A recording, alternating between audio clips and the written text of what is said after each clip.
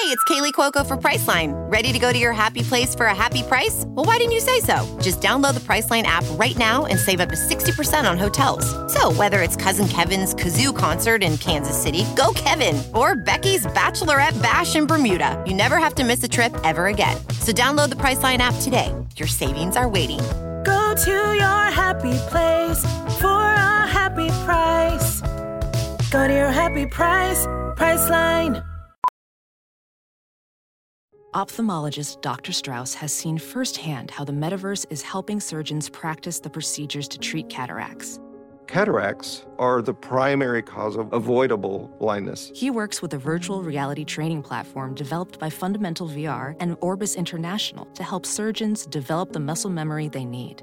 The result? More confident, capable surgeons. And even more importantly, Patients who can see. explore more stories like Dr. Strauss's at meta.com/metaverseimpact. So what are you supposed to do between each Engadget podcast? Wait in silence? I'm Matt Smith, and every morning I walk through the day's biggest tech stories. It's short, relevant, and ready for listening whenever you wake up.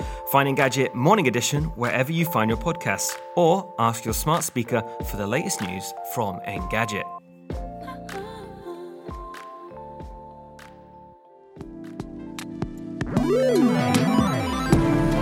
What's up, Internet, and welcome back to the Engadget Podcast. I'm Senior Editor Devendra Hardawar. I'm Deputy Editor Sherlyn Lowe. This week, we are rounding out the year. It is almost the end of 2022, and we are looking back at the overall winners and losers and our personal picks for the best and worst in tech of the year. I think this is going to be fun because I want to start an annual tradition of us just fighting about like the stuff that we love the most and hate the most. We don't need an annual tradition for that. We fight all the time. I want to make it a thing. I want to make it a thing.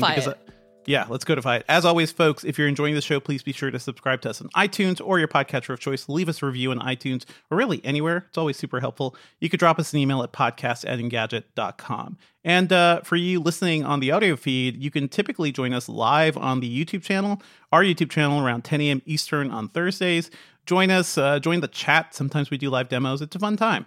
So, Sherlyn, for the past month, maybe more than that, I know you have been organizing our overall winners and losers coverage, and this is something we do every year, where we just kind of take a step back, and the entire site, that's everybody writing in Engadget, just kind of pitches their ideas, and we compile everything.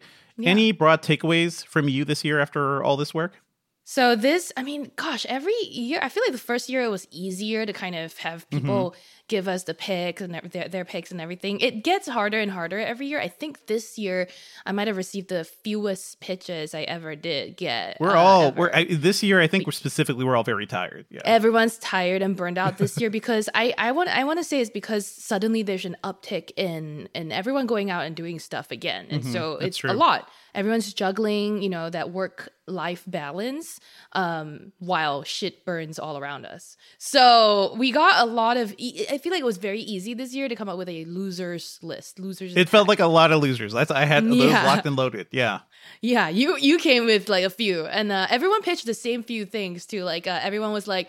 Tech bros, crypto bros, fintech finance bros. Just Elon Musk. Everything right? Elon Musk. Yeah. Yeah. So it was like it's always such like, it's like, pulling out teeth to get anyone to pitch a winner. We have some people who consistently come to me with like two things, one good, one bad. So we got some winners from there. And we'll go into the list a little bit in this episode. But this year I was surprised. Honestly, we have more winners than I expected. And we have a very balanced pair of lists this year. That's good because when you had asked Sherlyn for my suggestion, I was like, what was good this year? What is good in general? When last has something been good? Actually, Shall I tell you? In technology. Shall I tell you? Yes, Shall I start? Go for it. So this year, honestly, nothing on Earth was great, but everything outside of Earth, I feel like... That's actually a good way to put it. Right? Everything outside the planet, yeah. Everything on Earth, everyone was like, nah, we're good. But we look outside of the Earth this year. And if you look at NASA had a really good year with the launch of the James Webb Space Telescope, which actually launched last year, right? But it fully deployed, started taking pictures this year. Throughout the year, we receive a lot of pictures of deep space. We talked about it on the episodes of the podcast. Shout out, like we had some great guests like leading up to James Webb and afterwards. So go check out those episodes, folks. It's super interesting.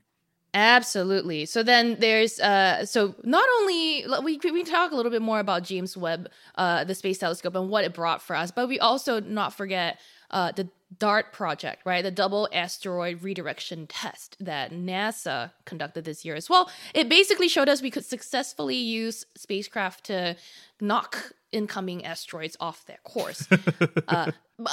Limits, caveats on size and speed and you know, having to know with enough preparation time in advance. But I do know, like, they watched Armageddon, or they watched, what was the other movie? There was another asteroid movie. Deep Impact. No. Deep Impact, but it wasn't about going to the asteroid. But it's certainly, I think a lot of us are like, that seems scary. That seems like we have no way to protect ourselves. So sure, let's test this out. That's cool. Maybe it was Don't Look Up. And then that was also Don't Look Up. And that was, Oh, gosh. That was last year. Yeah. Mm-hmm. So if we look at like that as specifically as a winner, we've got outer space or NASA. I also struggle sometimes to come up with these subheadings. So when you guys see the articles go on the website, basically we have individual writers write up the blurbs, and then, you know, we workshop some of these subheadlines together. And then initially I was like, oh, just the James Webb Space Telescope, but actually it felt like NASA had a win. I mean, there's the Artemis mission where they were, you know, they sent the shuttle basically to the moon and orbited around the moon to get ready for a future manned flight. That's cool. Yeah. That's good stuff. Yeah. A lot of tests, a lot of wins in space and spacecraft. Basically NASA and other competing, like, you know, space rocket ship agencies or companies had a good time. It's good. It's also like I feel the subtext of a lot of science fiction of, you know, the world is falling apart. So we just look up and we get the heck out of here. Sure, we're actually making it real. Elon Musk didn't bother about Mars, about, you know, space this year. I don't know if that's a win for them. That probably is a win for space. We'll talk about that. But certain things got in the way of his Mars ambitions. Yeah. Exactly. So, blessing in disguise for some people. But okay, another winner, and I'm going to go through quite a few of them. Sure. This year, another winner. And it's not technically a this year, but hey, do you remember when we played Wordle, Hurdle, Quordle, Planettle, or all the Dirldles? This year more than anything, games based on Wordle and Wordle itself score big. If you think about it, Wordle, only launched actually. Well, Josh Wardle, a British software engineer, launched the game or created the game late last year for him and his partner to play during the pandemic. And only really it took off, I want to say starting in December last year, but really gained traction this year. And the New York Times bought it in January. So it's like, exactly. For a sum of in the low seven figures. That's a lot of money. That's at least. That's a lot of money for a web game. So sure. So Josh Wardle won, okay? Let's put it that way. Sure. He for sure won. But then all these other games spawn, like we said, Hurdle, Birdle, you know, etc. Every like little sub-community there must be a Birdle. But I see one for like actors in movies or specific scenes in movies. Yeah. So sure. Hurdle. I mean, and then every game has its own difficulty. So it's like, oh, do you play Hurdle? Oh, I'm so good at Wordle. I'm like, I can't do Wordle. I was so bad at Wordle. I was also bad at Wordle in general. So yeah, I loved it. It was I'm glad people have love out there. Yeah, so that is a clear winner. And honestly, the fact that we could come up with 2 clear winners this year already, I was like, wow, that's a win. We won. Although I think some people argued that the New York Times ended up like kind of killing the fun of Wordle because it was pushed behind the paywall, right? Like you have to subscribe to it to use Wordle now, and also people didn't like the puzzles, but whatever. Okay. I don't mind. I mean, I like the other New York Times puzzles. I like the crossword and spelling bee. Wordle fits really nicely, but you're right. I don't even play Wordle anymore, which is sad. It got too big too quickly. Yeah. But okay. Yeah. So Wordle, a clear win. And next one, what do you think is also on our list, Devendra? Like, is there anything that's glaring and that I haven't mentioned so far? Well, I've been thinking about things, and one thing I would have mentioned as my ultimate pick, and it's certainly up there, is probably the Steam Deck. Like that probably got out there. Yeah. Yeah. So yes, the Steam Deck is on our list. Sam Rutherford pitched Valve's Steam Deck as one of the best things this year. He really enjoyed it. He says that there's not a lot of people who make handheld PCs anymore or handheld gaming Windows machines anymore. Yeah, there's the Nintendo Switch, but it's really so limited to Nintendo's platform. And yes, there are some issues with the Steam Deck's controllers, but it's not, it's not a widespread problem. It's for like a specific use case issue, right? Honestly, every game controller has certain problems because of the way they make analog sticks. So yeah, there's a new type of like magnetic analog stick that could fix this eventually down the line. This is a good one, by the way, because I ended up out of just like desperation, really. Like I saw a lot of people I know who weren't really PC gamers ended up buying Steam Decks. And I was like, oh, I'm just going to go for it. So I had canceled my reservation last year. I redid it this year. By, I think, September, they were just like selling them regularly, so you didn't have to reserve. And all I do with this machine that cost me like nearly $700 is play Vampire Survivors, which is a game I would recommend to you, Sherlyn. Yeah, because it's good. Very much...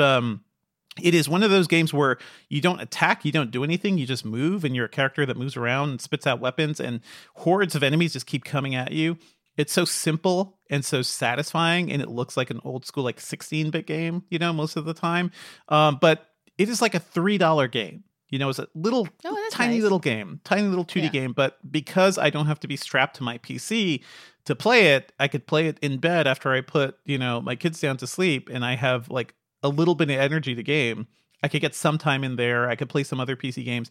I don't really have time to come down to my office and use my desktop PC to game so many times because it's really sad because I've got a 4090 in here right now, and it breaks my heart. So yeah, Steam Deck, I totally get it. It's great. This is I'm tempted. I feel like I want to get one, but Well, there are other things coming. Actually, so there are a whole bunch of these devices right now, but they've been mainly coming from like Chinese device makers, and you have to buy them online. You didn't know who they were coming from. So James True, our friend from last week, wrote up the Ayaneo Air Pro. Mm-hmm, so he wrote that up, but also I saw Dave Lee or Dave 2D on YouTube also do another Ayaneo device, which is even more powerful than the Steam Deck. So we're going to see more and more of these things. They're going to get better. Like the screens are going to get better. So there's going to be something for you to buy soon, Sherlyn, for sure. Didn't Riot or Razer make one with like some other hardware person in China as well? Was it like Alibaba, WeChat, one of those? They could have partnered. But honestly, every company is trying to do this thing. And I think the thing about Steam Deck that is interesting is that it's not just this Ayaneo device is a Windows PC, right? So you go in and you're at the Windows desktop and you have to set up everything. The Steam Deck is based on Steam. If you have a Steam account, most PC gamers do. Your library is there. It's easy to get. Like, it's super easy. It's a great user experience. It's a pretty big deal what Valve is doing. And I am sure Nintendo's like, we thought we were the only like super popular portable gaming device around, but things are getting hot and heavy right now. Even Microsoft, together with Logitech, we talked about this, the cloud gaming device.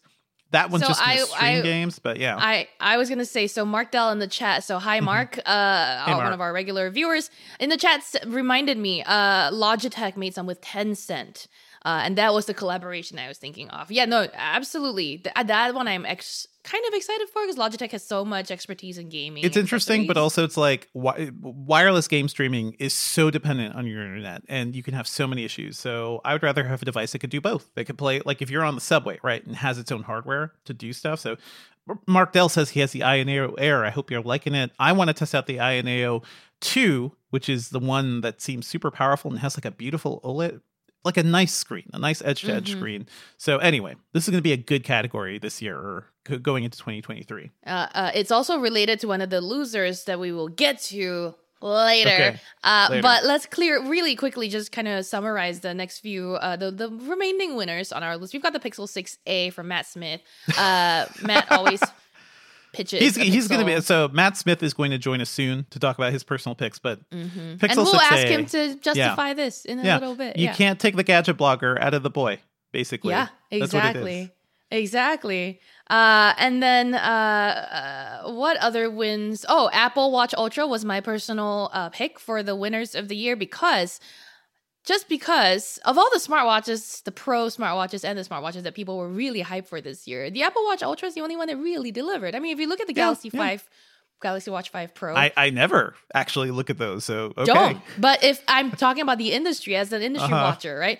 That thing, bland, boring, whatever. Then you look at Pixel Watch. Bland, boring. No, it's not bland and boring. We like it, but it's disappointing.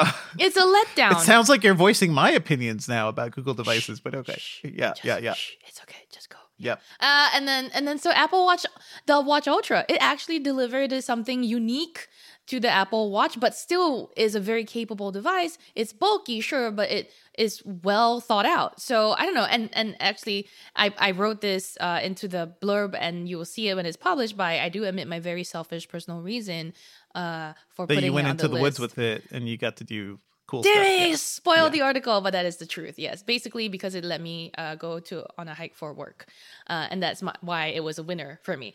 So yeah, stay tuned. Our winners of 2022. Oh, there's also a few more, right? Mastodon and Twitter clones definitely had a great year. Obviously, there's gonna be a whole bunch of other stuff. Yeah. Mm-hmm.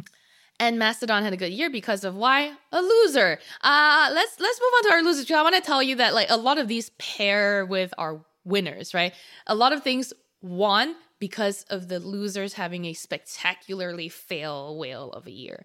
So the biggest loser this year, and which is one of the reasons Mastodon is a winner, is Twitter. Devendra, you wrote up this blurb. You want to tell people who don't already know why we've Twitter talked lost? about this so much, but going back and writing this blurb about what have we lost with whatever the hell is going on with Twitter, and we have lost so much, like.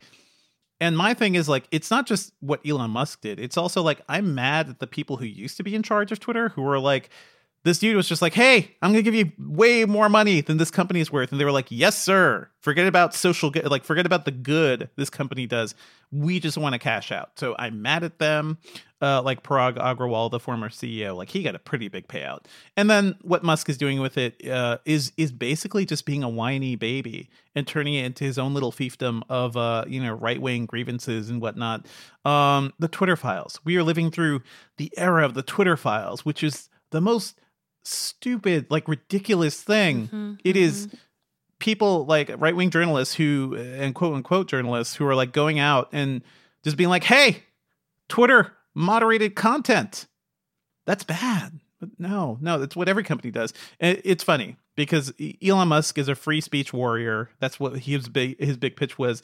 And now I think very quickly he's like, oh no, that's actually a disaster for a social network, especially when you're legally liable for it. And he's slowly like pulling back on that whole idea too. So yeah.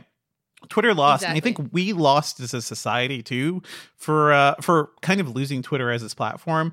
Maybe it'll come back. I have been very inspired by the story of like Tumblr and kind of like what happened there, because I'm not sure if you're aware what's going on with Tumblr, Cherlynn, but remember Verizon, our former employer. Yep, I remember. Yeah. Sold Tumblr to Automatic, the company behind WordPress, for like $3 million. Right? We were like, Yahoo spent $1 billion for Tumblr, and it was sold for $3 million. It's like, that's interesting.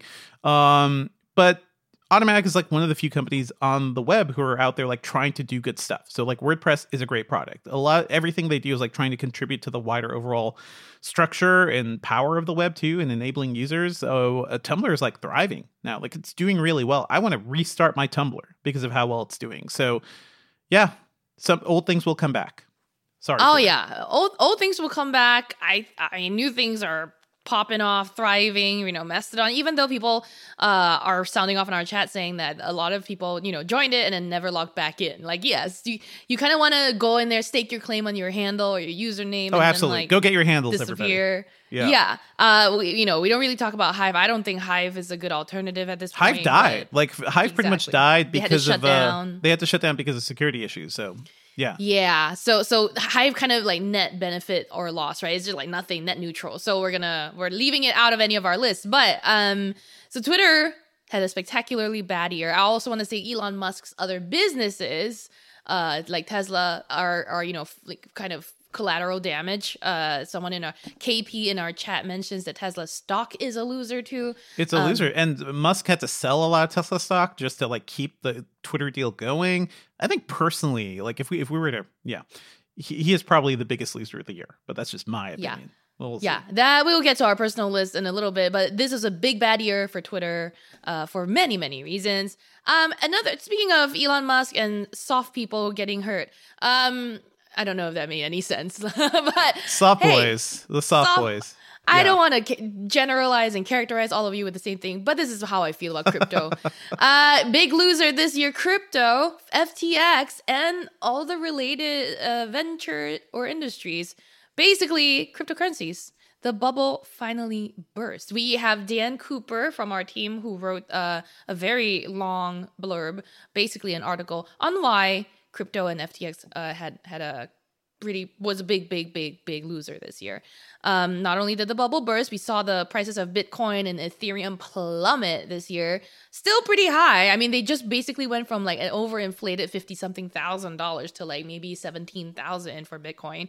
But I think it's more that like the Sam Bankman-Fried and FTX, the fact that people were just just throwing money at something that wasn't really clear it was kosher, right? Like it wasn't really clear that FTX was actually... This is also, I have to say, it feels like an alternate universe too, because I have gone happily for the past several years of never hearing the name Sam Bankman-Fried, right? And once all this stuff started happening, I'm like, wait, he had a freaking like Forbes profile. Like people were like, he was on all the business shows. He was on all the business things. They're like, this young kid's a genius. And I'm like, these people live in a completely separate universe than I do. And I think most people do. But the amount of damage they can do is frightening, honestly. Yeah.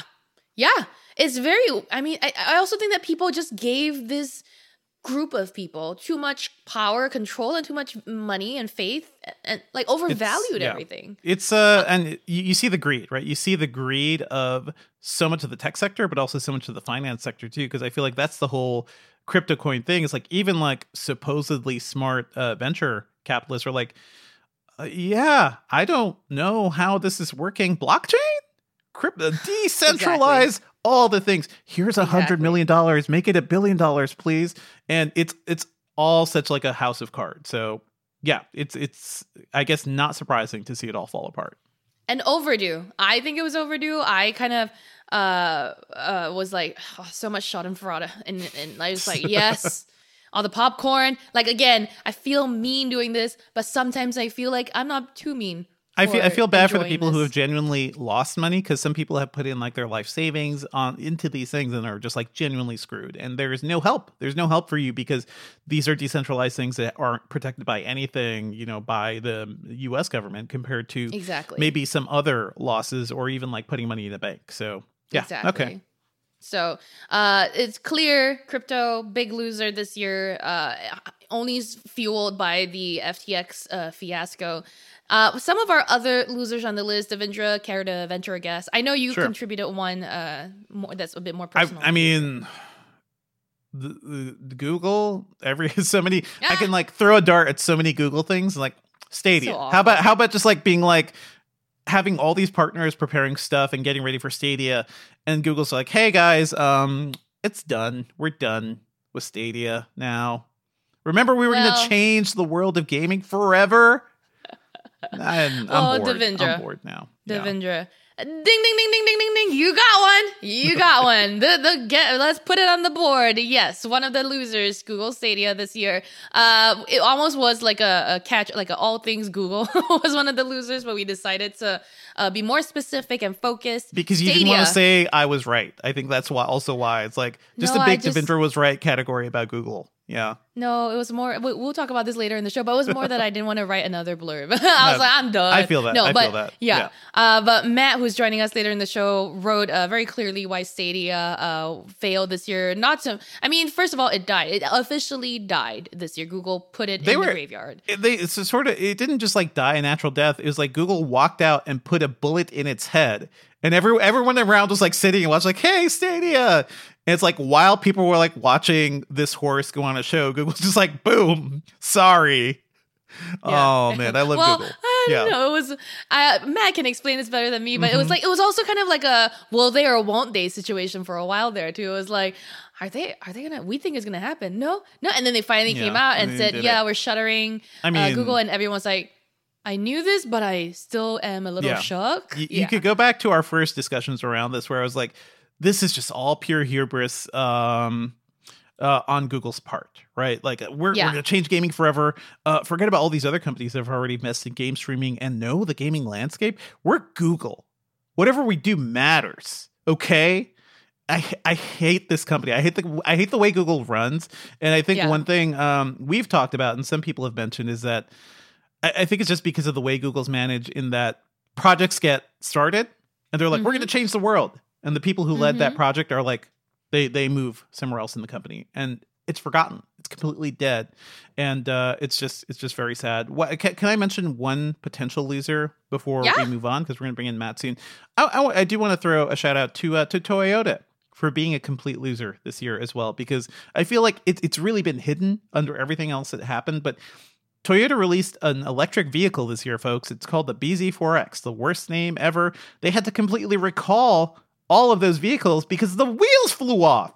Jesus Toyota, the company behind that is known for safety, but also we also learned this year that Toyota was like secretly lobbying against EVs because they were like, hey, hybrids are great, guys. Let's just keep doing hybrids forever. So I've lost a lot of respect for Toyota. Just me. Sad. Don't buy a BZ4X, folks. Toyota is on our list, as well as two other things I'll blaze right through. Number one, Peloton, and actually a lot of other home fitness tech companies really, I think, had a bad year. Peloton specifically because we can point to examples of it having to, losing its hardware sales basically, and then like having to switch to a third-party manufacturer. But the fact is, everyone went back to the gyms.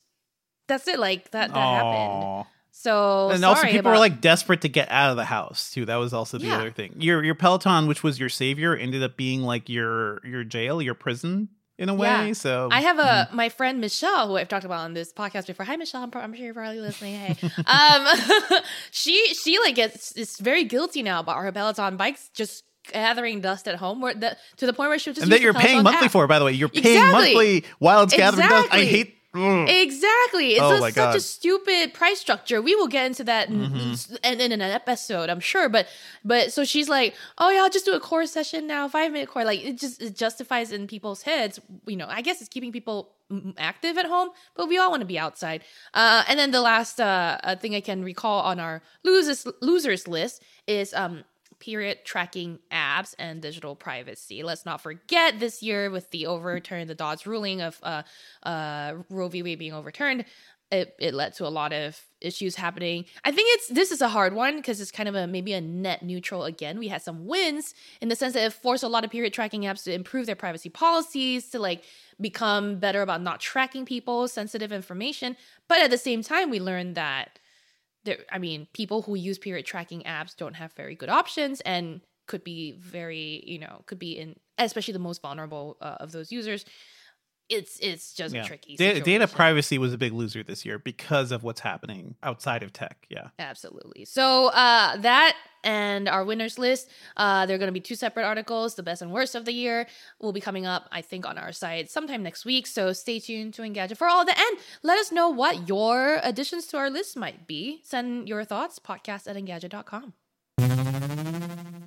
Okay, Cherlynn, thank you so much for giving us a nice breakdown of our overall site choices for the best and worst of the year. But I want to fight about it. I want to see how you actually feel personally. Mm-hmm. And joining us to talk about this is Matt Smith. Stepping into the ring. UK. What's up, Matt Smith? Ding, ding, ding. Hello, everyone. Hello. Merry festive period and the rest. Matt is here in a festive sweater that you all can't see, but check out the live stream. I think it looks a lot like EVA Unit 3, but that's just me. I feel like you chose that on purpose, Matt. Cherlynn, you should watch Evangelion. Okay. Let's talk about our best and worst picks, and I'm not going to kick this off. Matt, since you were the guest, tell us, what is your overall pick for the best thing you've seen this year in tech and the worst thing? Yeah, the funny thing is, for tech-wise at least, you've covered both my winner and loser already because I was very thoughtful and contributed to both stories. So sweet. So my pick was Pixel 6a, which was the very latest cheap Google phone. We actually didn't talk about it much because we were like, I'm going to let Matt deal with that. Yeah. So go. Yeah. Well, that's very kind of you. Then I will talk about it then.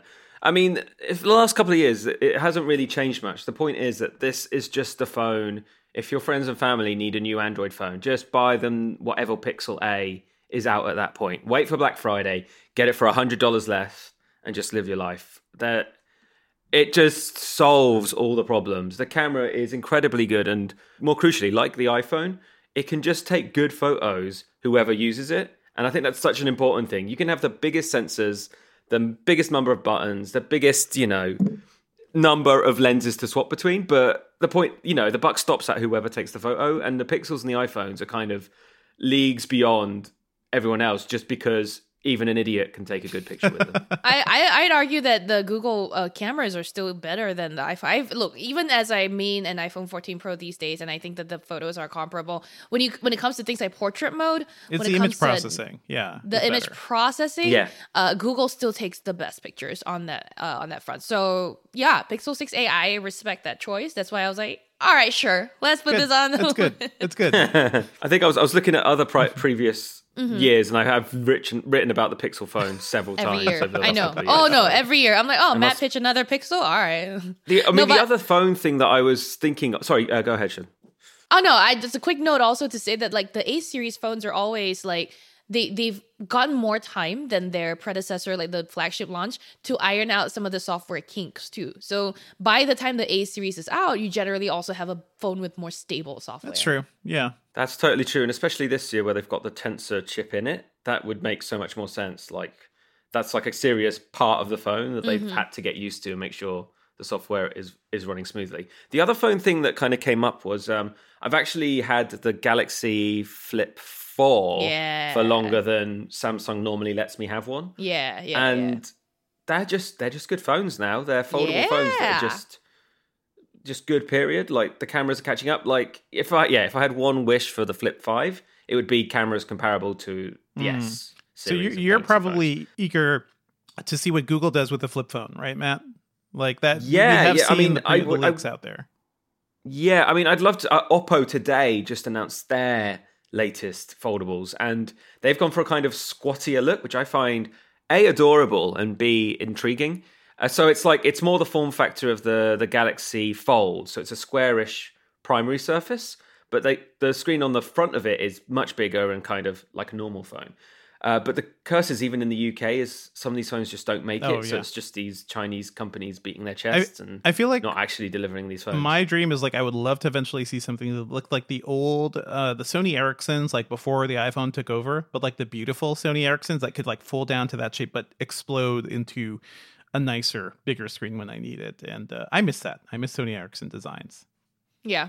I would like, I'd like a horizontal large display. I'm not really into the square. It doesn't make sense for movies or writing or anything. Like with a horizontal display, you'd have space for typing and to see your word processor or your web browser or whatever.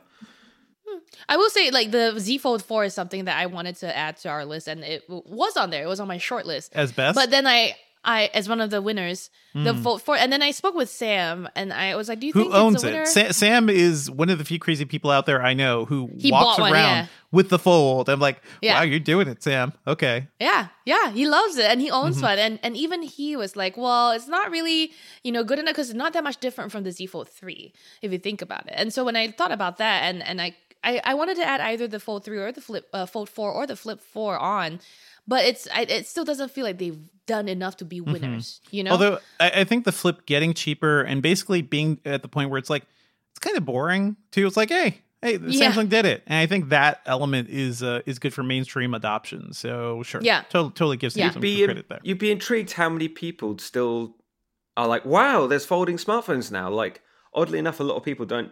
And you see them in the trailers before a movie in the movie theaters. You see them on buses. You see them on massive posters. But there's so many people that are like, oh, wow, that's when they see you kind of crumple up a smartphone in your palm be the person, the pub or in the bar. Yeah, that's what it is. It's you want to be the person at the bar where like you just put it on the counter, like, look at me. Yeah. Talk to me. Still no text messages. Y'all are inspiring me to take my Flip out more now. That's true. That's true. That's vying for my attention as main Android phone in my pocket. It's like walking around with a puppy, basically, and it's like it's so. It's so cute. It's so unique. Yeah. Okay. When I want people to talk to me. What's your biggest loser, Matt? Or the worst? Well, in tech? this one you did talk about, but you did a very good job of delivering on it. Stadia. I mean, the funniest thing is the fact that 2 months before they did, excuse my language, shit can it, the room was like, oh, they're gonna cancel Stadia, and then there was this huge like panic from all the Stadia users. Like the subreddit on Stadia went crazy. And then Google was like, no, we're definitely not closing it. And the reason everyone overreacted because it was so gonna happen. Like it was so likely to happen. It felt like it was going to happen. It was like Google slowly, it's happen. like the placemat thing where you pull the placemat out from under dishes. And Google's like slowly like, no. See, everything's fine. Nothing's moving on the table. Everything. And then one day just yank. What is funny is I've talked to several PC makers who I can't really divulge right now. And they were like in direct partnership with Google to make Stadia streaming devices. And they made these things.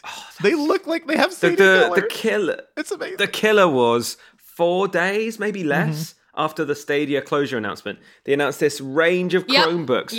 Cloud tailor-made gaming. for cloud gaming. Yep. Google branded Chromebooks from many manufacturers aimed at cloud gaming that I guess some poor intern had to like scrape off the Stadia sticker on boxes or, also, next to the Intel Inside. The entire team working on those devices are completely separate from the Stadia service too. They're like, our new babies. Let's throw them into the ocean. Oh my god! Basically, yeah, let's throw these babies into the ocean. Oh my god! Imagine the people. And then one of the things we were saying, I think you mentioned in your blurb too, is that there's a lot of hardware that now goes unused, and I think they're finding ways to fix it so that you can use the hardware with other services. But they are issuing refunds, but they're not refunding everyone. It's just they're not refunding subscriptions. If you were pros, if you were crazy enough to do that Stadia Pro subscription, sorry, you're screwed. If you bought games, then they are refunding those. Or if you bought the hardware, hey folks, Xbox Game Pass is right there. Xbox Game Pass is right. Yeah, I'm almost there. I'm almost there. I'm almost there. It's all get a controller, pair it to your computer or whatever. You got TVs. You can pair your Xbox controller to a TV. I would like xCloud to appear on my LG OLED. Then I'm probably in. Like that. Is that all it's going to take? I think so. Like, I think I need something to make it easier than playing it through a browser and then pulling it to my TV. Or there's not going to be any sticks. They're not going to do that. I do imagine like it is just an app. It is just an app, and you have to guarantee the TV has good internet. And that's all they need. That's all it should really take. I have a question for you, Devendra. We're not fighting a lot in this. We're all agreeing with each other. Okay. Where's the fight? What's one? I'll advocate for Stadia right now. Before why? That's insane. That's absolutely insane. Because I want to fight. Can I say one more? Yeah. Can I make one more very selfish loser of the year before we move? Yes. Me. The very selfish loser of the year is Matt Smith's verified on Twitter blue tick, which is now completely worthless. No, I completely like mine. Worthless. I like mine. It says this account's verified, legacy verified, legacy. I'm a legacy, y'all. I like it. But if you click on your own profile, the wording is different to when someone else clicks. Oh, really? It's really funny. No, so you'll see something different to what everyone else. I see on mine. So now, we'll see legacy. It does say legacy, but it does say may or may not be notable. So I don't. Yeah, know. I said that too. Yeah. It's slowly getting out there, but no. Our RIP, the value of the blue check, which was never. Maybe I'll add that. Well, I'll add that to the Twitter blurb. I'll add that. Yeah. Okay, Sherlyn. So you want to fight? Specifically, my tweet. You want to fight, Sherlyn? Yeah. Tell us your picks.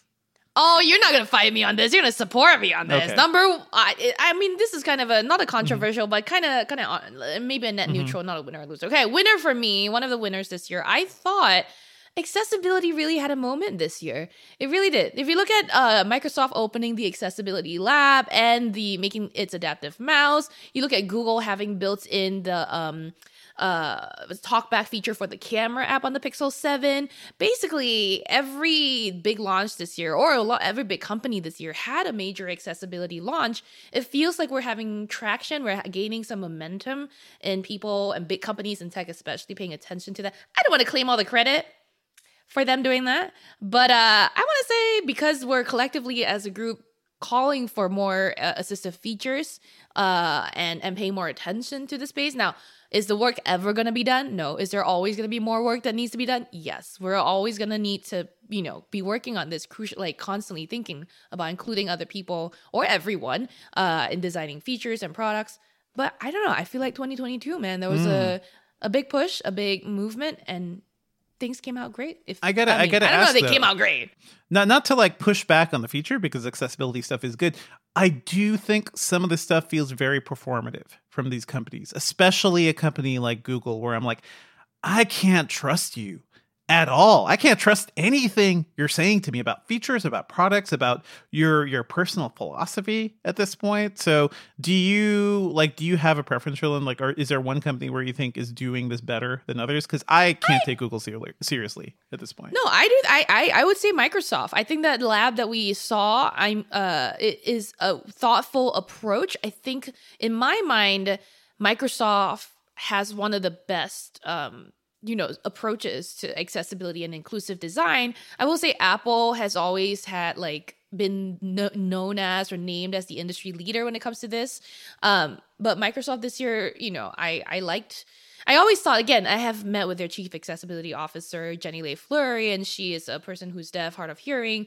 And, having people with different needs work, it's like the mantra in accessibility and assistive design is nothing about us without us. And I think that Microsoft does that very well. I think Apple also does that. I'm not as sure about Google. I think Google tries. And actually they mentioned, like one of their, last year, one of the features or projects they launched was related to speech impediments. It will generate sort of a unique AI speech model based on every person's, it will be trained on each person, right? So you would use your app and then talk to it and say some of the phrases, and it'll use what it gets from you to generate a speech model for you specifically, so that people who have maybe certain speech impediments can use that to generate computer voice text. Or certainly the like best use of that tech I've seen, because there's a lot of scary stuff about generative speech and things and generative text. So yeah, it'll be. Hey, speaking of generative text, I think I did put this on the actual winners list. I feel like AI stuff won a little bit this year, no? Sort of. Sort of. Yeah.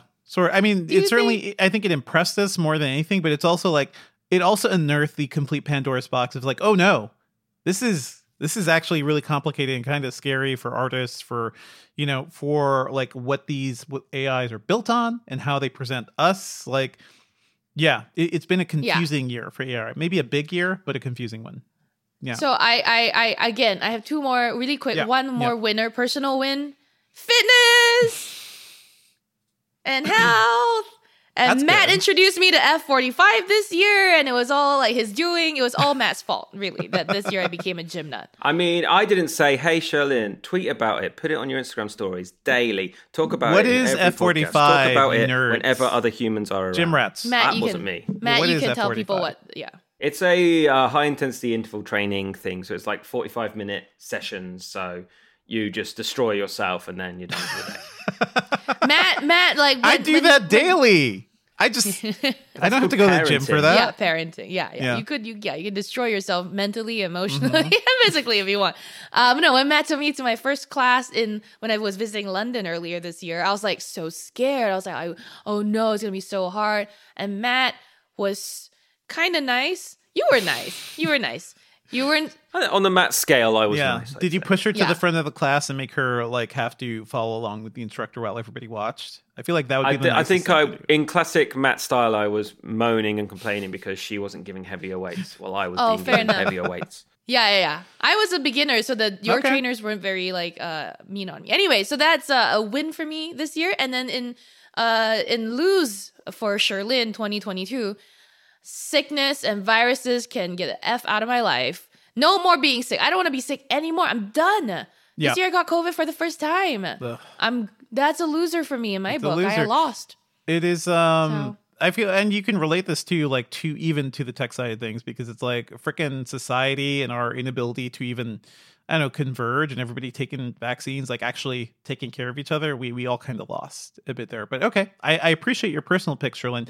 Is there a specific tech thing you want to call out as the worst, the thing you hate the most? Devindra. Yeah. Oh, that's okay. I mean, you wanted a fight.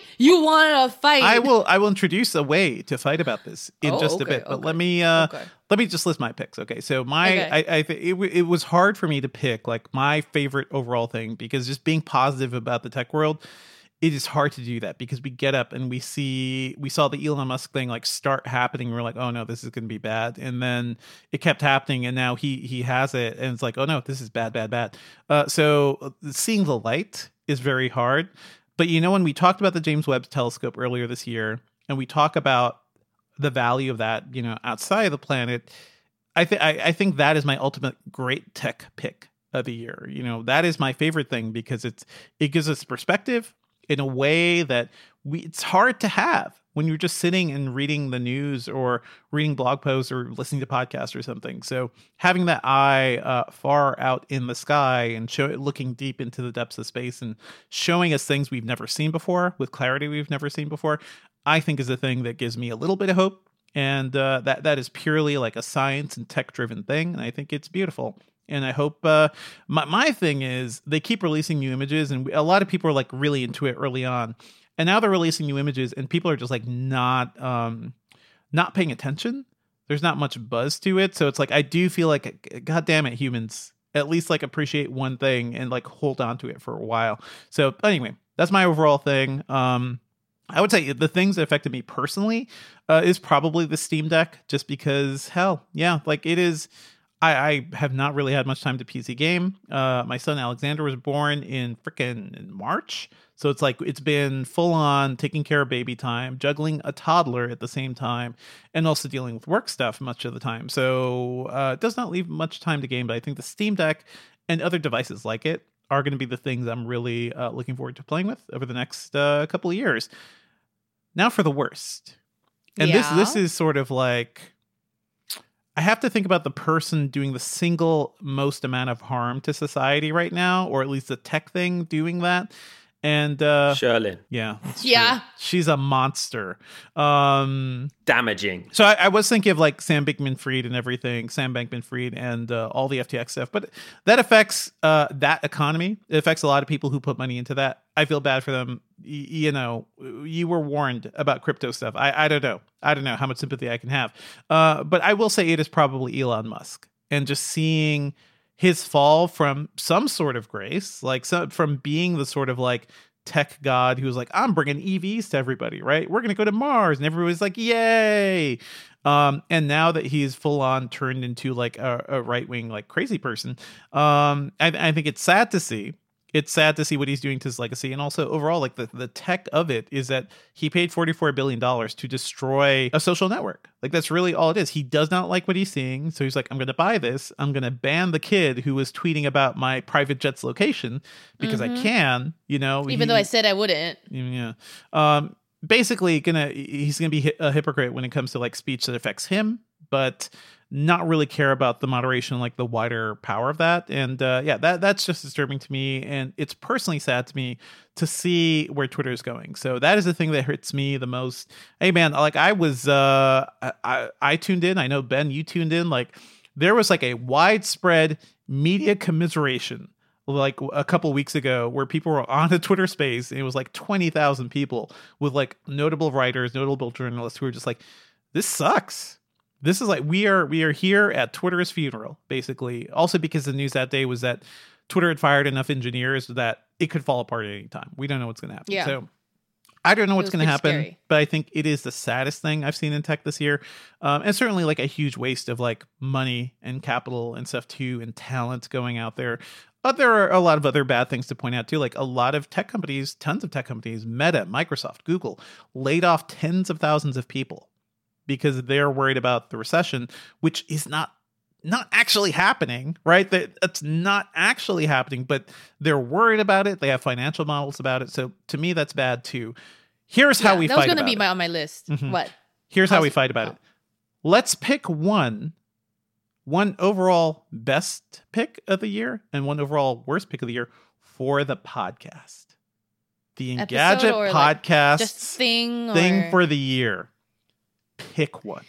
I almost feel like to be a troll and to incite a fight, I would just be like, pick something I know you love and say I hate it, and then for sure you could do that. That is a viable strategy. I know.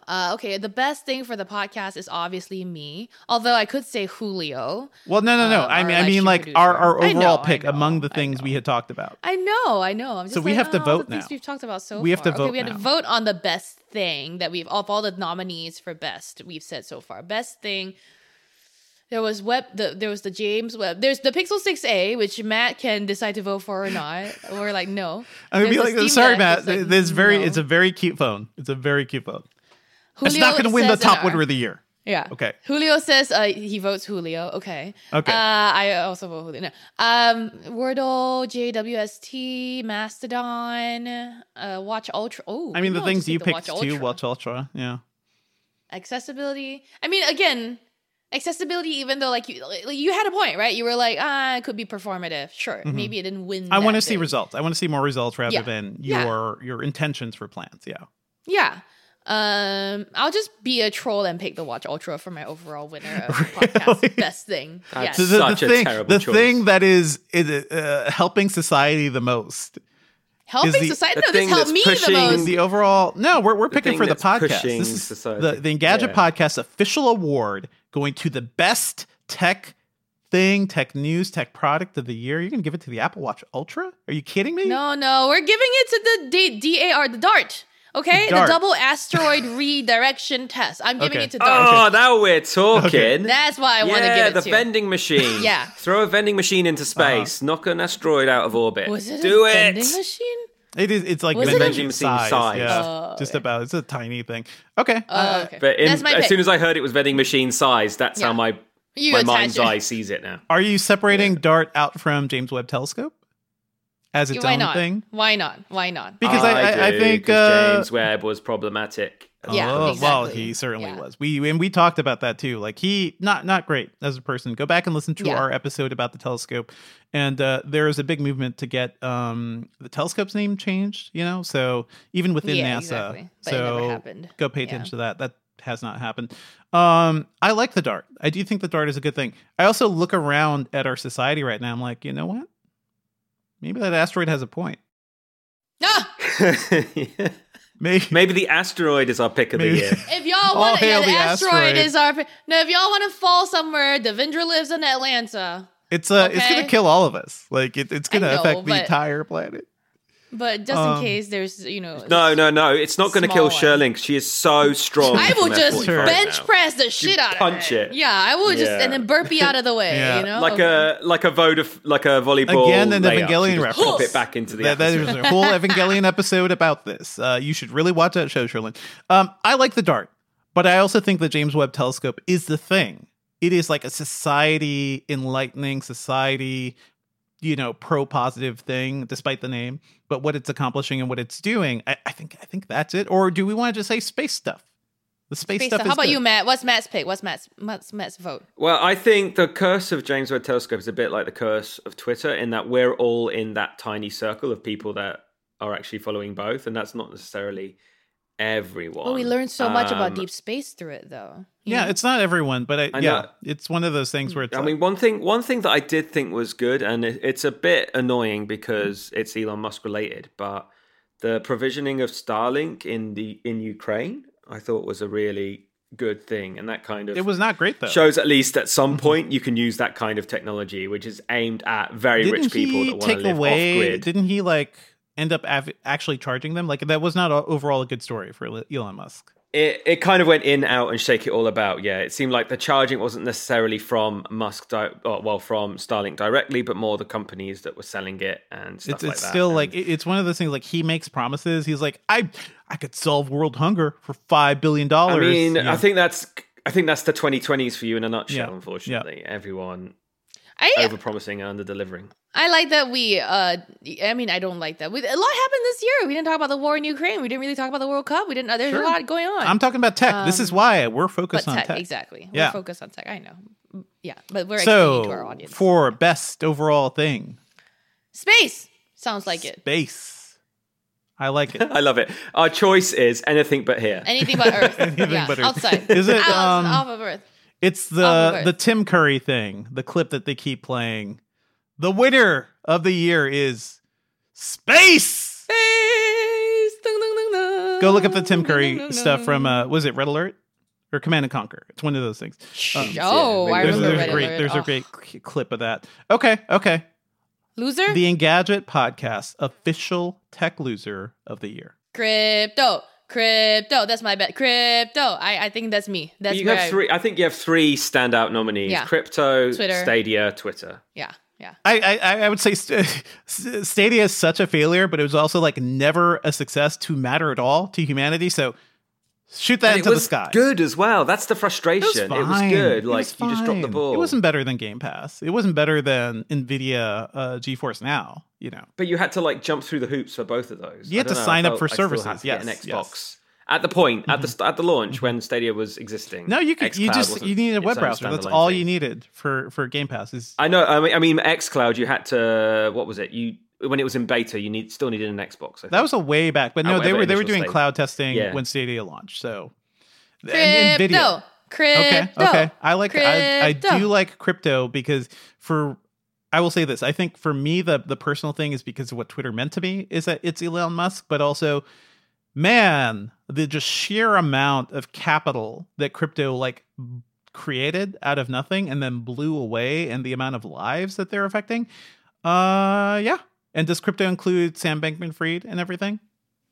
Yeah, all like of it. NFTs, crypto? Yeah, Bitcoin, NFTs, and FTX.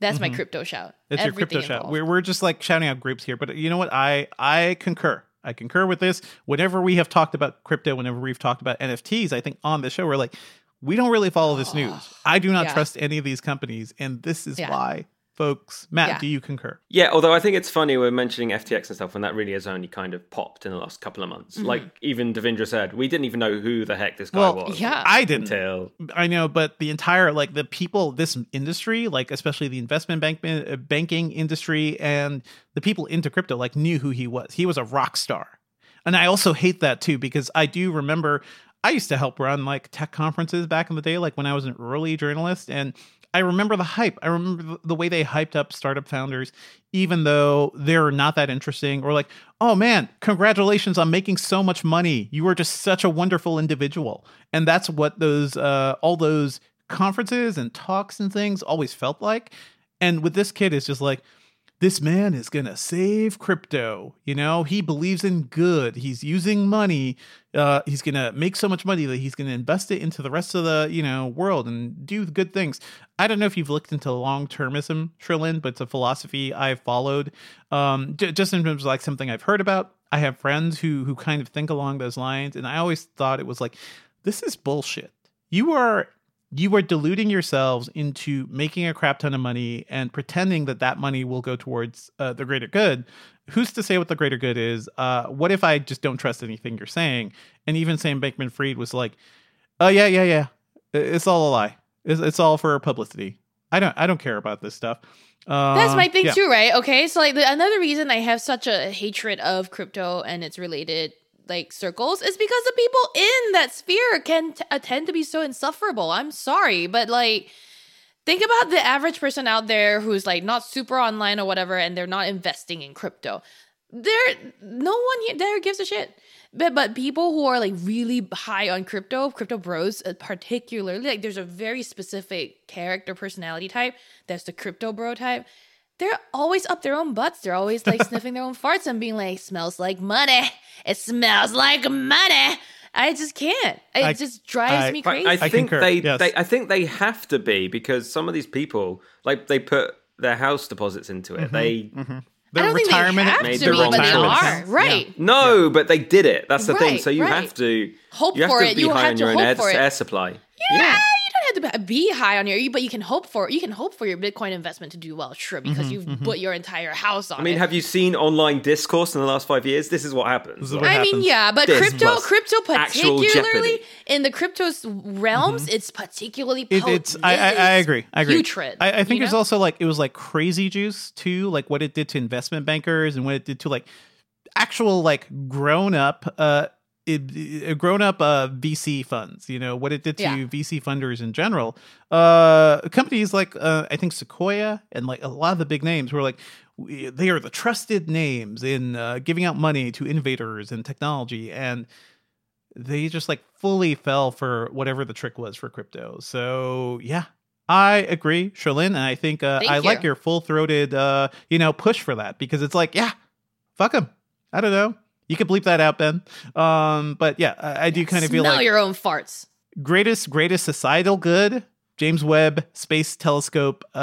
Greatest societal pain right now is crypto. We haven't even talked about the environmental aspects of it and like what it requires as we're facing. I was going to bring it up. Yeah. We're facing a climate crisis. Yeah, of course you are, Cherlynn. And we're gonna burn energy and carbon and to create fake monies. I love it. For a very niche group of people to partake in. Okay, anyway, I Thank you, folks, for participating in the first ever Engadget Podcast Best and Worst Awards. Oh, and before we go, here's what senior editor and video game reporter Jess Condit had to say about 2022. This is Jessica Condit, senior reporter at Engadget, and my tech toy of the year that I'm literally playing with right now in my hands is Playdate by Panic. So Playdate is the tiny yellow indie gaming machine with a crank on the side and a monochromatic screen that unlocks just worlds of innovative play. This is a magical little toy, and I mean it's not a toy, it's a handheld gaming machine, and it looks simple, it feels light, it feels like it shouldn't be able to do the things that it does, but with just simple inputs and simple outputs, Playdate really turns pixels into a joyful experience. Like every game on the Playdate makes me smile. This is what indie gaming is all about. Just using the mechanics we have in different, fun, new ways. And that's Playdate right there.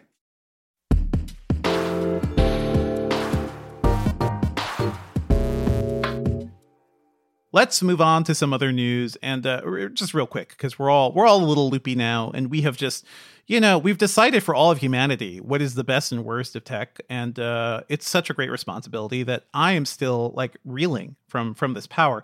But recently, I do want to mention Sam Bankman-Fried, who we've talked about, the former FTX CEO, has been arrested in the Bahamas. So yeah. He's going to be extradited back to the U.S. eventually. There was a congressional hearing that was happening around FTX, but he didn't join that because he's still away. It's a thing I think we've all been waiting for. This whole story is going to be maybe an amazing movie at some point. This is going to be like the Social Network equivalent of the whole crypto markets, because his story is pretty wild. It is very much like a Zuckerberg thing, like young kid. They gave him way too much power. They're like, oh yeah, this kid knows everything. He's a genius. He's going to remake this market. And as soon as everything started to fall apart, where FTX was really revealed to be a straight up lie, and they were using, funds from customers for other things, for other, side companies and whatnot, he fled to the Bahamas, which is where FTX is based. And it all is just like a shady thing, so it'll make a big dramatic story eventually. And I don't know. I guess we'll see what happens. I hope this kid faces everything. Here's my question for you. Who do you think will play him in the movie? Jonah Hill. I knew that was coming. It's Jonah Hill. Oh, okay. Wow. It's clearly, it's somebody like that. But I do see a Jonah Hill in that place. That feels completely appropriate. I feel like whenever people play these tech people in the movies, that it's in the Jonah Hill 3 degrees those of types separation of those type of people. Well, paradigm. I think back to the great Jobs movie. I liked it. Not many people did, but frickin' what's his name is now escaping me. Oh yeah, I remember him. Who played Steve Wozniak? Oh, Seth Rogen. It was Seth Rogen. And like that, yeah, he is in that circle. But Seth Rogen was a very good Steve Wozniak, almost heartbreaking in how good he was, because he was like a guy who just really liked tech, and his friend / co-founder is just like a complete monster when it comes to giving him credit and treating his family right and things like that. So I can sympathize. It's like me being on the podcast. Yeah, that resonates. Totally resonates. So anyway, Sam Bankman-Fried has been arrested. In other news, Dell showed off their new Concept Luna device, and this is something you talked about last year, Cherlynn. This is their preview of what a truly sustainable laptop could be. Last year it looked really interesting because it was something that could be disassembled pretty quickly within a couple of minutes. It still had a few screws, it still had a few wires. This year, I went to Dell's preview event for CES, and this is one of the few things we can talk about. And I saw a Dell guy take apart this laptop in 30 seconds. He hit a push pin, SIM ejector thing, into the keyboard. The keyboard popped out, and he just pulled it out. He disconnected the speakers, no wires, no cables or anything. He took out the speakers, took out the battery, took out the CPU fan, all individual components. I guess the I/O is sort of like a flat thing that's at the bottom. So you just kind of have to snap them in like Legos. He hit another push pin and he took off the complete LCD of the monitor. We have a video of this, so go check it out on the site. But I just think it's a really cool demo, and the computer actually works. It takes a while to start up because it has to test all the components. But it's a cool demo, and it shows how Dell's thinking about sustainability. Imagine having a laptop like this down the line where you could you spill water on it and your speakers die, and you just have to go get new speaker parts and plug them in. Or a new laptop, a new CPU is released, and you want to upgrade, and you just open up your computer, pop it in. Same for RAM or whatever. Yeah. So we're moving back to before they locked us out of upgrading our RAM and processors on our own, and we're going back to this. But except for more. Well, now it has to be a Dell. Thing. I mean, it's a concept. Now. It's a concept. It is something that we don't know what will actually happen from this. But to actually see this working, to see how quickly he pulled it apart, and it looked like when it was put together, it looked like a pretty decent 13-inch laptop. I was going to ask. Mm-hmm. What was the build quality like? Did you touch this after? Did it feel good? It's I did touch it a bit. I don't think we got that on video, but I mean, it looks like a 13-inch Dell Latitude, so not like an XPS, which is thinner and has thinner bezels, and just an overall slimmer case. But it's pretty. It feels like a 3-pound laptop. It feels pretty solid, even though nothing is screwed in. And I think that's the interesting thing. So it's a really cool demo. Go check out our video. The other thing is that this is coming from Dell, and Dell, remember, did the Area 51M laptop several years ago, which was this ambitious idea to give you a fully DIY desktop replacement laptop with desktop parts, and you could just buy new parts and plug them in. Dell that thing failed within a year, right? You couldn't upgrade it. The new parts that were coming out weren't compatible with the old model when they did a revision, and Dell basically just gave up on that idea entirely. And it sucks because it was partially their fault, but also partially stuff from partners, right? Intel completely changed their chip format. NVIDIA wasn't giving them the new GPUs in the special packaging they were using. So there's a lot of work that has to go into this stuff. But I can imagine maybe a company that's a little more self-contained, maybe an Apple, maybe a Google at some point, who is just we're big enough. We could just sell you the parts. We are good enough to have these things around. We don't have to rely on all partners for everything. Maybe that's something we could do eventually. Do you care, Cherlynn? Would you actually want this compared to the thinnest, lightest laptop possible? I think the sustainability play here is the most important part of it. I think that not having to replace an entire laptop when some component breaks is extremely good. I think that that's what Apple's whole move to redesign the iPhone 14's case. There's part of this that has to do with sustainability too. I think that's great.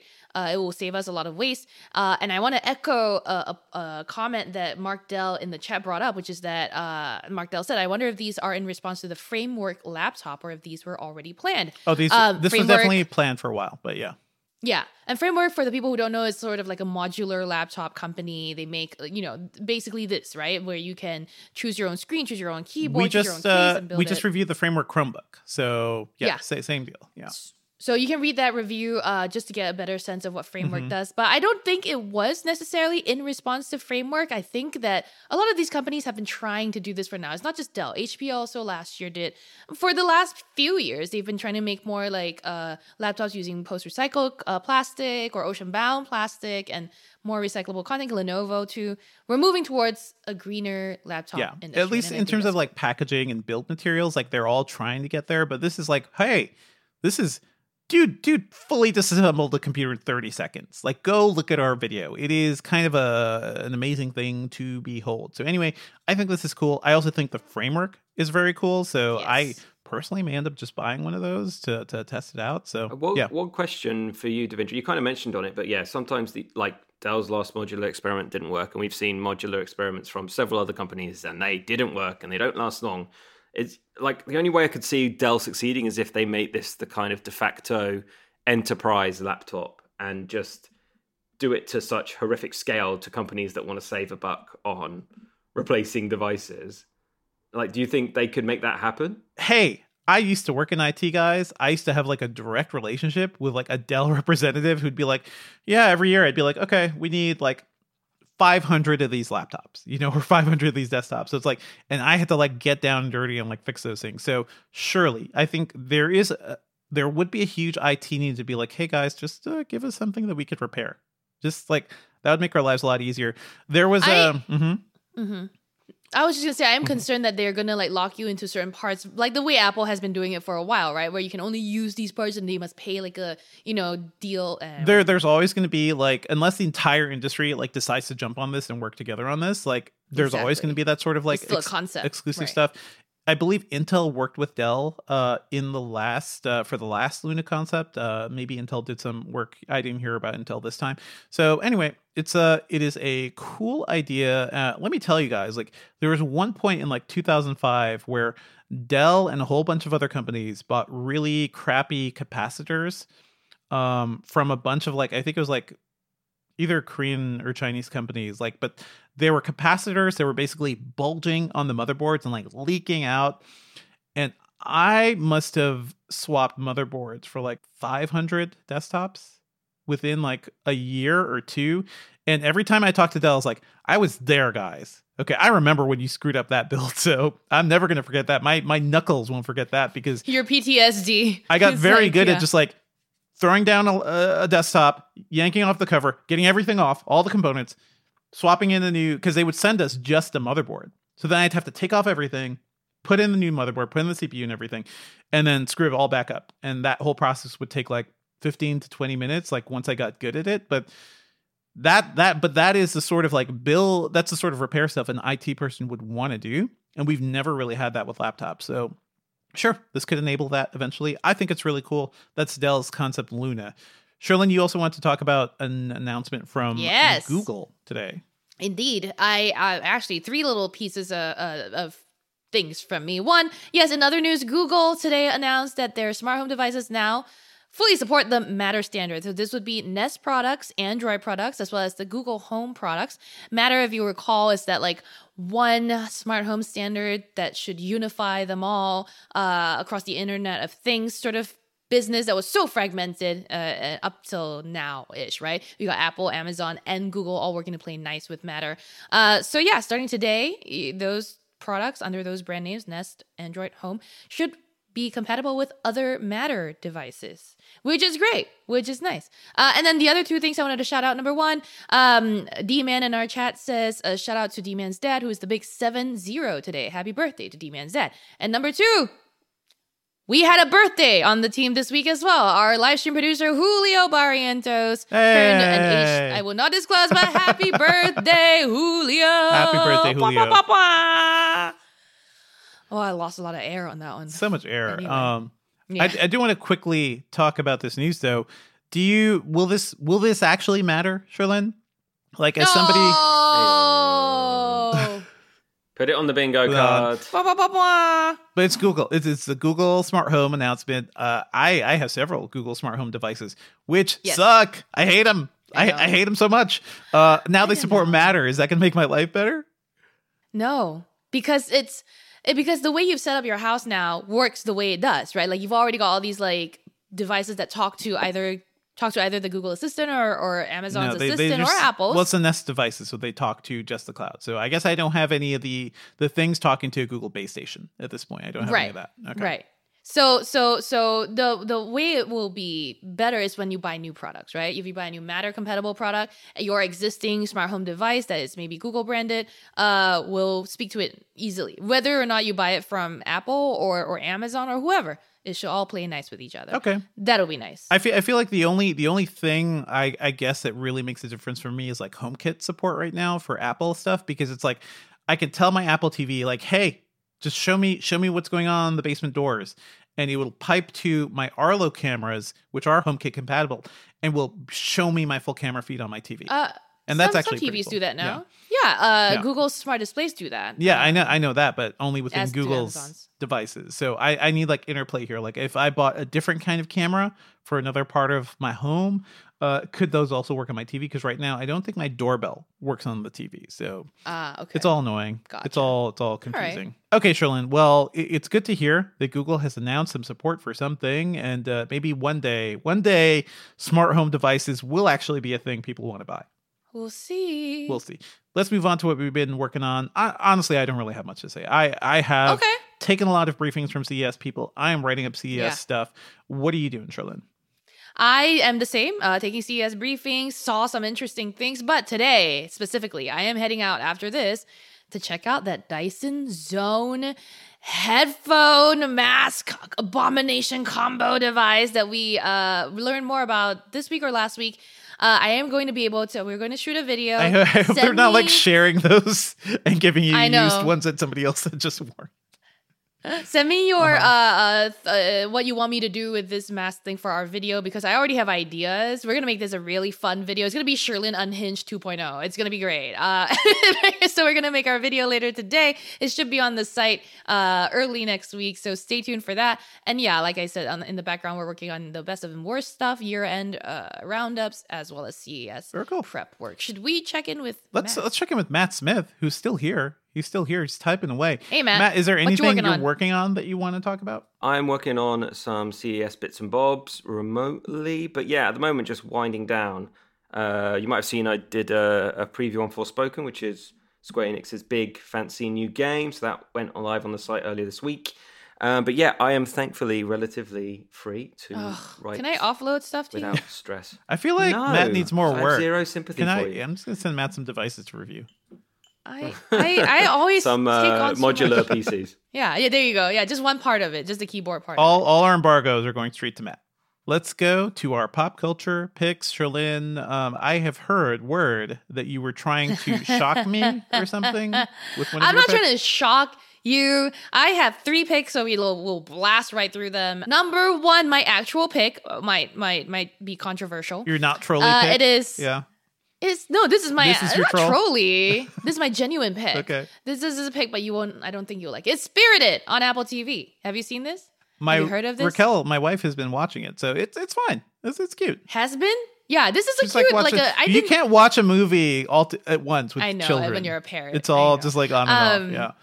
Yeah. For those who don't know, Spirited is a movie featuring Ryan Reynolds, Will Ferrell, and they're retelling the Ebenezer Scrooge story, the Christmas Carol story, except I wasn't expecting this. Nobody told me this, so I was surprised when it first happened. This is a musical? Excuse me. I was not expecting song and dance the whole time through, but it was, I was already hooked, and I was watching and I was like, this is great. It's fine. It's not the best musical, right? But it's got the story is funny as hell. It's everything you would expect from a Ryan Reynolds movie. It's fun ride, and it's kind of like dickish, but heartwarming dickish, right? That's really all he does. So yeah. So I was ready for you to judge me on this, but okay, it feels like I understand it. I hear people like it. I'm not like excited to check this one out, and also feel like Scrooged is my Christmas Carol thing I keep coming back to. But yeah. Oh yeah. Fair enough. So my second thing is not really a pick; it's more like commiserating. I want to talk to people about this. I've been watching White Lotus with my friend. Yay! I've seen season 1. Season 1 was disappointing because the hype was so huge. Well, you missed that hype cycle last year, so yeah. I did. I hear season 2 is better. We're excited to start season 2. There's some debate there, but I love both seasons because they're both exploring the idea of privilege and race and class and different things in interesting ways. Yeah. And anytime Jennifer Coolidge is on the screen, me and my friend just go, we love her. So it's great. You're gonna love her in season 2. She is the one returning cast member, and she's a lot of fun. Yeah. I can't wait. Don't spoil it, anybody. But White Lotus, but also stay off of Twitter. I will, and I'm already staying off of people Twitter. Are spoiling everything about that season. Are you watching Succession yet, Sherlyn? Not yet, but we'll get there. I think you will be into that. I'll make that our next thing. So finally, my third pick, because I know I have a lot, but I saw this video. I came across this video on Reddit, and it was by a wildlife photographer. And the video title is I built a wildlife pond, basically. And this wildlife photographer, I think, has some land and dug basically built a pond, and brought some plants. He dug a hole and put water in it. Dug a hole, put water in it, made it very deep in one part. Made it have you ever thought about the mechanics of what goes into building a wildlife pond and just kind of carefully I kind of leave that up to nature. I feel like nature makes ponds. Yeah, but it's a mix. Remember, it's a mix of things, right? This person felt like there was a need for a pond in this area for the animals in the area, so was very thoughtful about the plants he put in there. I'm squeamish about insects. I'm squeamish about flying things. I'm squeamish about standing water, which just means mosquitoes. Too. Yeah. Yes, so he addresses that too. He talks about the mosquito population in this, and how some of the other predators and whatnot, the birds that eat bugs and whatever, how they balanced it all out. So he didn't actually see that many mosquitoes. I learned a lot about nature from this one video. Okay. And this is me, a person who doesn't like insects or nature. I like nature. I lie. But so I was fascinated. This video is 15 minutes or something long. You can look it up on YouTube. I will give you all the name. Where is this person based? That's my main question. Yeah, I saw this one video. I didn't go find out where they were based. I just was like, this is that also makes a difference. If you're in California or something and you're doing this with the water, nobody. No, we need those drops. Yeah. Definitely not. This is definitely not a very hot place. It's it was fairly temperate. There was seasons. Okay, so it was not a place where there was no. The person's name is Stefano Ianiro, I believe. Stefano Ianiro, and the video title is "I Built a Wildlife Pond." Here's what happened. There is a round of a TikTok trend of people who go into a forest and carve out a living space, within the dirt and everything. And a lot of people are like, this is crazy, because they spend hours doing this and they make this something that they only do for a video, right? And then they leave, and then the animals are like, hey, my home. What happened? What happened to all the dirt? What happened to everything? So at least this is in his space, and he's making a better space for the animals. Exactly. That's cool. Exactly. I dig it. All right. Okay. My pop culture pick, which is probably not too surprising if you've read the site this week, but I reviewed Avatar: The Way of Water. And as somebody who did not really like the first Avatar movie, I thought it was a cool 3D thing. Some of the action's good, but having rewatched Avatar, I was like, oh yeah, this is just a bad story. This is very basic as a movie. You think Sam Worthington sucks? This movie floored me, because it's actually good. It's a great movie. Mainly because James Cameron, the director, who's a legend in my mind, has some screenwriting help. And because of that, the words people are saying are not awful. I think the story feels a bit deeper and bigger. It's about family. It's about, Jake Sully and Neytiri taking their children. They have 5 kids now to a whole new land to be safe. And also James Cameron is exploring something called high frame rate video. And this is where it's it's 48 FPS instead of the standard 24 FPS. And that makes action and everything look smoother. And I've talked about high frame rate before. Ang Lee has been really into this stuff with Billy Lynn's Long: A Halftime Walk and Gemini Man. Here, James Cameron is using it in parts of scenes, and then the movie goes back to 24 FPS, and it's a back and forth. I found it's jarring. It's not fully seamless, but I think the stuff looks compelling enough to make it worth it. I can imagine a lot of people are going to have issues with this. Sherlyn, if you ever check it out, I hope you see it in an IMAX screen. Or a Dolby screen. Yeah, exactly. Speaking of Dolby, I have been invited to a Dolby screening. It's happening tonight. If you do that, you will get the best overall experience, the full experience. But yeah, let me know if you hate it or not, because I feel aside from the Hobbit movies, which also kind of played around with this tech and did it really badly, there really hasn't been a big push for this technology. So I think it's cool. I think, once again, James Cameron is trying to push the idea of cinema and what we can do in our theaters forward. And it's great. I think best of all, I can finally say I genuinely like an Avatar movie, whereas the first one, I kind of had to make some excuses around the crappy storytelling and the colonialism of it all. You can check out my further review at the Filmcast at my movie podcast. Matt, do you have a pop culture pick you want to drop? I have culture. Hey, Hello. Is it Pop? I have one option, which is definitely not as huge and influential as Avatar 2. A game that was a lot of people's kind of sneaky game of the year suddenly got launched on smartphones. Okay. It's called Vampire Survivors. Ooh. And at first blush, it looks terrible.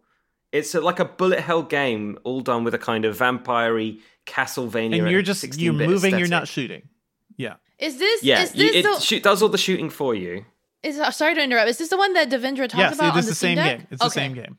It just hit mobile. So it's now free. It's free on iOS and Android. And downloading it as you speak. There are automated ads. They aren't that intrusive. Often the ads just pop up when you want to revive yourself but if you're dying, you're probably going to die again. So that is interesting because they're selling this game for like $3 right now on Steam. It was even cheaper in early access. But if people just play this for hours, the money you get from ads will probably be far more than a small purchase. Way more.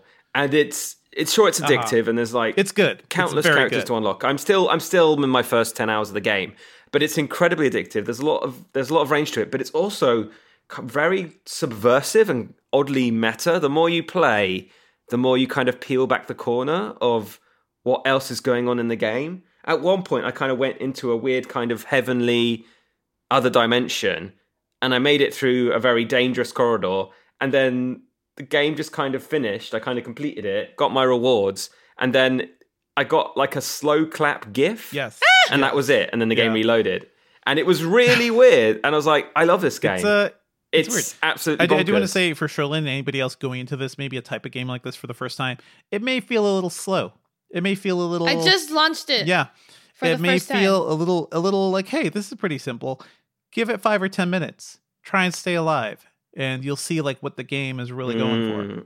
But it also gets like the curve is wonderful. The first part of the game, you understand what's going on. You unlock characters, you unlock weapons, you're getting your feel, you get your favorite weapons.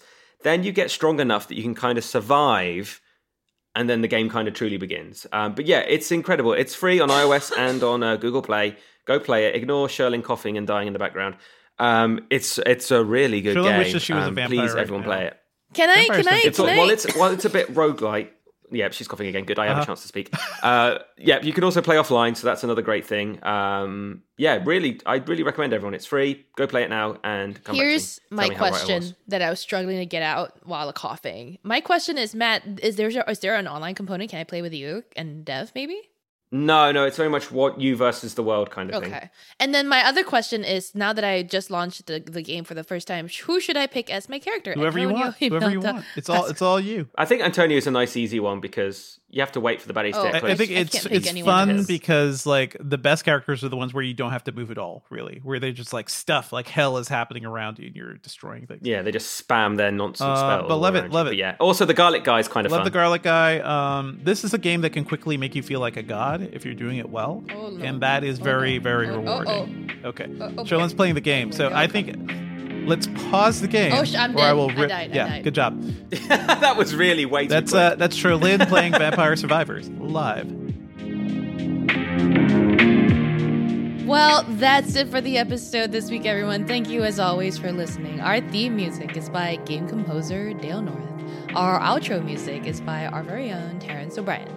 The podcast is produced by Ben Ellman.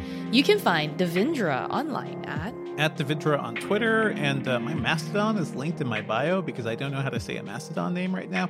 And also, I podcast about movies and TV at thefilmcast.com. If you want to find Matt Smith online, you can find him on Twitter. I'm on at that Matt Smith. I haven't gone for a Twitter substitute yet because they're all kind of rubbish. And I'm now also on Instagram with the same handle, that Matt Smith. 1T in Matt. If you want to tell me how my arms are not string beans, you can hit me up on Twitter. I am at Cherlynn Lowe still. Well, I am also on Mastodon. And if there's been people following me there, cool. Email us at podcast@engadget.com. Leave us a review, please, on iTunes. And subscribe on anything that gets podcasts. We will not have an episode next week, but we will be back on December 29th. They're always up their own butts. They're always like sniffing their own farts and being like, smells like money. It smells like money.